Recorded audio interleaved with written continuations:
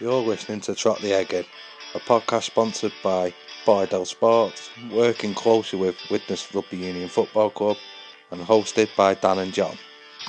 Right, mate, so you've just played in a World Cup final, narrowly lost to the Aussies, and a move to Swinton comes about, so talk us through that. Yeah, it was, at the time I was looking back, just a really good opportunity. But off the back of the World Cup, I got invited down by an old coach, Stuart Wilkinson, to take a trial at Whitehaven. So I went on a trial up through pre-season, up to Whitehaven for a couple of months. And then during that, as I was sort of in the middle of that sort of trial, got a phone call or a message, I think, just to see if I was interested about going down to Swinton. They were looking for some players, particularly a halfback. And I actually had to turn it down at the first time. I was sort of quite proud of my word and had agreed to this, trial at Whitehaven. I was sort of giving that everything. So I just had to say, look, this is my situation. And the person that spoke to fully sort of we left it there. And obviously one thing led to another. It didn't work out up at Whitehaven. And I sort of got in contact with the guy and spoke to him, and he put me in touch with Watto. And after a conversation, Watto invited me down to training. So I just sort of come down, no promises made, just come and join in with training and see how I got on from there. So went down after a couple of training sessions. They were like, look, there's no contracts, the situation that they were in, but we want to offer you a pay-as-you-play contract. So I was like, I couldn't turn that down. It was, an opportunity to go and play in the championship at what I class as, a professional environment, at a good level, and test myself at that sort of level and get that experience. And absolutely nothing to lose, mate. No, nothing. Obviously, it meant a sacrifice in other areas that, I was finishing off some opportunities with the Student Rugby League. I was lucky enough to go on a tour at the end of that 2014 season over to South Africa. Again, another unbelievable opportunity to go to one of the most beautiful places I've ever been to, Cape Town. But that was at the back end of a season that we had ups and downs. Obviously, with Swinton, they were relegated due to different changes in the system, but I was fortunate to get a contract for the following season. Right, mate. So when you get offered like these trials, which basically it was, wasn't it? A bit like you've gone down, you've trained, and you've showed them what you've got, really. So how did they come through you? So did they come through an intermediary that reaches out to you? Did he come direct to you?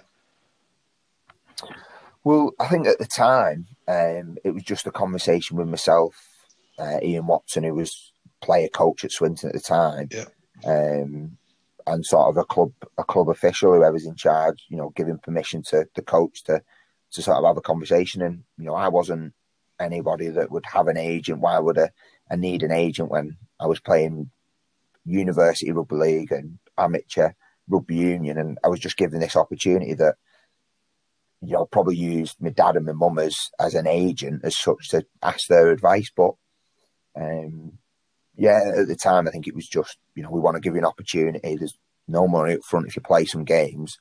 There's a little bit of cash, right. As an incentive, as a reward, for making appearances. But there was no sort of formal process at that moment in time. I think as things progressed and other clubs were interested, and I went down the line and became noticed by other clubs. Agents are then watching and identifying players and asking questions. Do you have an agent? Would you like me to represent you? And that sort of opportunities then, because other clubs and the bigger clubs will speak to agents before at the beginning of a season and before ourselves to see what players are available for the following season. Right. And sort of start recruitment in that May, June time. Okay. So are Swinton still playing at Haywood Road at this point, mate? And where was your training base? And where were the lads from that you were playing with? And who were the lads you were playing with? Yeah, so after that first season, there was quite a quick changeover. Watto had left. I think he joined Salford in a full time capacity, um, but had left Swinton, and that was sort of all done. And we moved on, and John Duffy had come in as a coach and sort of changed the environment and the mentality of the squad of Swinton, and brought in a lot of lads similar age to myself and younger that had probably been in a similar environment, that we'd been let go, or we'd been deemed to be surplus to certain Super League sides, that they would come out on a year loan, and they'd left, been released, and we'd sign them up and give them that opportunity to prove themselves. We were obviously in League One at the time, Yeah. but there was a lot of players that through that couple of years at Swinton that had come through, the likes of Liam Marshall, obviously playing at Wigan. He'd spent a full season, got offered an opportunity at Wigan to go full time. Rodri Lloyd, who's I think he's captain there now at Swinton, come from that professional environment into Swinton and really brought that next level of training and that intensity. There's a lad who's just retired, Sean Robinson, who was one of the toughest wingers that I've played with, and the couple of occasions I played against him, it was absolutely horrendous trying to tackle him. One of the toughest players to try and get hold of his ducking and putting his head in places that you probably shouldn't, but he gets away with it. Yeah. So yeah, that environment then changed, and it become a really competitive and sort of developing environment that players like myself used as an opportunity, and we were really successful, getting promotion in the final back into the Championship, and I think we were probably a little bit unlucky at times in some of the games in the Championship that we weren't more successful. Yeah, so touching on that promotion, mate, it was at your home ground with big family turnout on it, and there's a good picture here, isn't there, in the stand with everybody?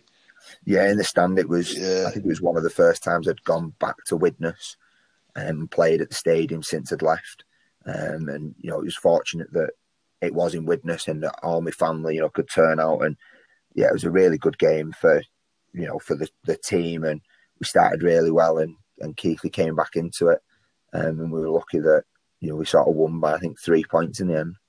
A win's a win, mate, innit? A win's a win. Drop goal to standard procedure for Mr. Atkin these days, mate. An interception and a droppy, innit? Yeah, always. So, do you know when you thought you're in League One or the Championship, can you tell the difference between lads that, without being rude to them, get signed from conference sides from lads that drop from Super League? Can you tell the difference in the quality and the professionalism, or is it? It's difficult probably to put. Not that I wouldn't want to put people in different brackets, but yeah. I think the part of the recruitment that John had at the time was there wasn't a lot of money. Yeah. So he had to be very, careful about what players he was recruiting into this environment that he was trying to create, that, he was taking in these players that had been binned off or had a reason of a point to prove, or he believed that given the opportunity and the coaching that he was willing to put in, could help those players and we could have a really successful team. Yeah. And some of those pre-seasons, for being part-time and training on a Tuesday, Thursday, Saturday morning, were some of the hardest sessions that I've still ever done to this day. Right. Because of the competitiveness of the players that he was bringing in. He wasn't bringing in players, that were coming in and just, strolling in and wanting to relax and not fight. He was bringing in people who'd come through like a Wigan academy system, and Wigan had and still do one of the top academies in the country. Yeah. Producing a lot of players that are in the side now that are proving that if you can stick with youth and put the effort into them, they can pay off and be top players in Super League, not just within the Wigan academy. Yeah, it's more about character than the Billy Big Balls, mate. Yeah, definitely. And then around that, there was, we picked out a few older heads who'd been around the leagues to guide us, around the field. And one of the toughest blokes that I've played with, Mike Morrison. Never sort of, when I knew him, looked at it as a professional, wanted to be a full time. But when he trained, and when he played, he crossed that line, and it was like a switch. On the field, he would lead, and he would put his body on the line for anyone. Yeah. Right. So at the back end of that, mate, because let's not beat around the bush, Swinton was a successful spell for you. Put you in a shop when the interest come, mate, didn't it? So where did that interest come from and how does it approach you? So yeah, obviously coming towards the end of the Swinton career, at the minute anyway. That time at Swinton, it was quite difficult. There was a lot of rumours about financial problems circling, and it's fortunate that I'd got an agent at the time, and Hull KR had been relegated, obviously, that season, and were the standout team in the Championship. And an opportunity came about that after we played them, they got in contact, and I had a conversation with my agent that he'd said, look, Hull KR are interested. There was a few other clubs that were, asking about the following season. Yeah. But Hull KR had come in and said, we want him now. I think they'd had a couple of injuries. They needed that extra half back in as cover, and they were going into a mid-late campaign to try and get promoted back to Super League. And if they could probably get one or two more players in before the deadline, they were willing to do it. Okay. So at the time, I got a phone call off Tim Sheens, and my agent said Tim's going to ring you and have a conversation. So I had a chat with Tim. He was, sort of explained that if you were going to come in this season, it wasn't necessarily going to guarantee I was going to play. It was potentially that backup role, but moving, a 2-year contract to go over to Hull KR and potentially get that Super League opportunity that I wanted. I probably hadn't thought too much about. I just was focusing on being successful at Swinton at the time, but I did have that in the back of my mind. So once that sort of had that conversation, I think I was set that was where I wanted to go. That opportunity was too good to turn down, but I also had a commitment at Swinton that we were getting towards the end of our season and not in a position where we were safe from relegation. Yeah. And I had a conversation with John and said, look, I want to stay. I'm signing for the next season and I'm going to be leaving, but I want to stay and I want to make sure that this club are in the Championship next season. And he was great. He was like, right, you can stay as long as you're fully committed for us for the rest of the season. We can move down the line. But as I mentioned, due to some financial difficulties within the club, there was an opportunity that Hull KR could help Swinton out financially. Would I move over to Hull early and go sort of a couple of months earlier than planned? Okay. So it probably wasn't, as I said, my first choice, but I got to join Hull KR at the end of the Championship season and go into a sort of mid-late campaign and play 6 or 7 games that, I was really grateful for that opportunity, and it could also help, Swinton out financially, and that was I think their main issue at that time, and thankfully they stayed up.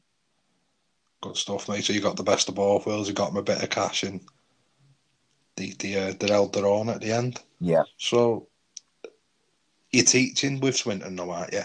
Yeah, so I was working as a teacher. I'd gone through university and was part-time at Swinton and was teaching, working at Waydeacon, my old high school, after completing my teacher training. So there was a decision to be made. Did I want to sort of give up that and go full-time, or was I sort of willing to stay with my career and keep rugby as a part-time sort of opportunity? And how were Deacon with you when you made your decision? I actually had a really good conversation with one of my former PE teachers that worked there and was a senior member of staff, and he'd come through a rugby league system as a junior, and not rugby league, rugby union system, and had sort of similar decisions to make as he was growing up. And after the conversation we had, we said that I can teach when I'm 40. I don't know if next year or the year after I'll get this opportunity again. And that sort of conversation, after speaking to my mum and dad and other people, that going full time was an opportunity too good to be missed and pass over. Yeah, and it's fair play to was it Mr. Wall? Yeah, so there was Mr. Yeah, Warren, Mr. Critchley, Chaz. um, Chaz Ianson, Yeah, who was there at the time, who was sort of a mentor, because he'd played at Super League level as well and transitioned sort of the other way at the end of his career. yeah. So I'd had a lot of conversations, with those types of people that, I trusted their opinion. And unselfishly, they were brutally honest and said it just doesn't come around that often. Yeah, Obviously, didn't they? yeah, So throughout all this, mate, there's someone that's really interested in your life, regardless of your career. So when and how did you meet Jess, and how was she through all this process? yeah. She's followed me around, and God, I couldn't thank her enough for the opportunity that she sort of gave up and followed me over to Hull. But yeah, we just met in Widnes, sort of the same age and mutual friends, and just got chatting. And one thing leads to another. We started going out. At the time, I was still at Swinton.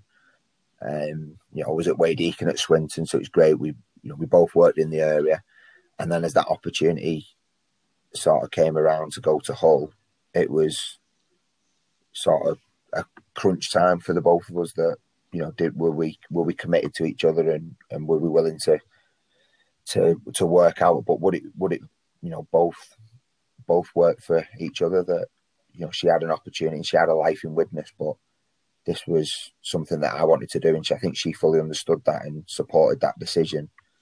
That we moved over to Hull at the end of that first sort of couple of months at Hull in the off season. Jess was lucky that she went and took an interview and got offered a job at the University of Hull. So we made that sort of commitment and moved over to Hull in the December in time for pre-season. And I'm forever grateful for that and for everything that she's done for me since.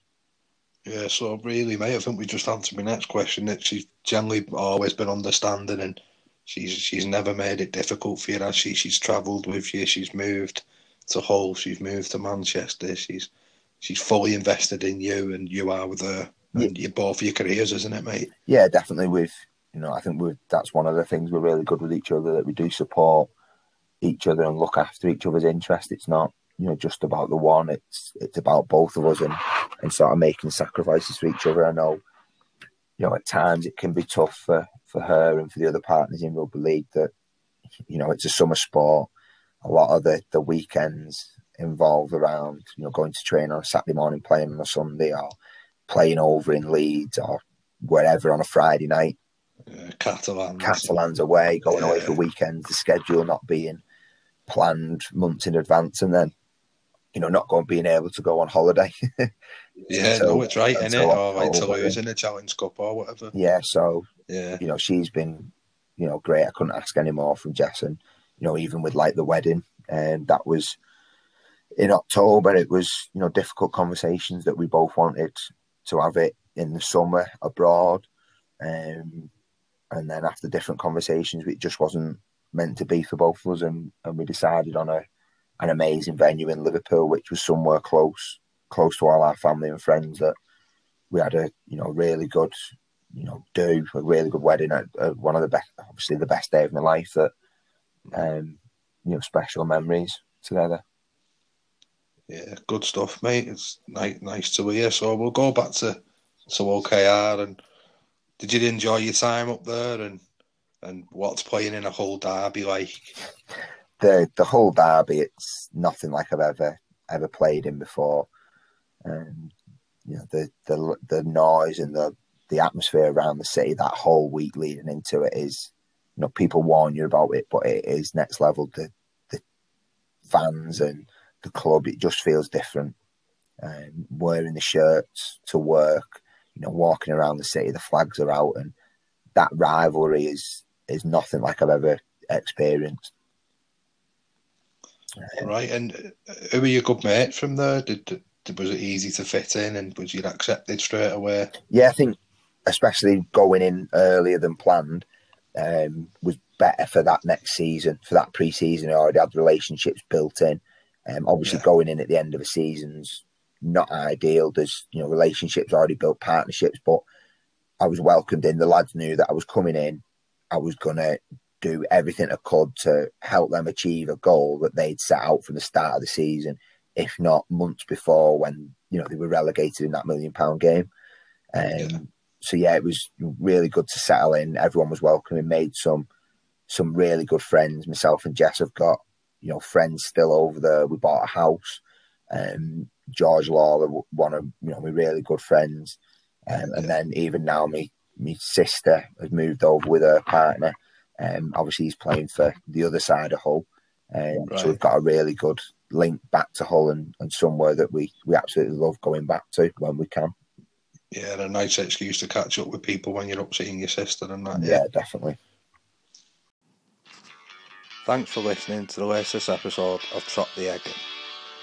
We appreciate all your feedback, and don't forget to like, subscribe and share the podcast to your friends and family.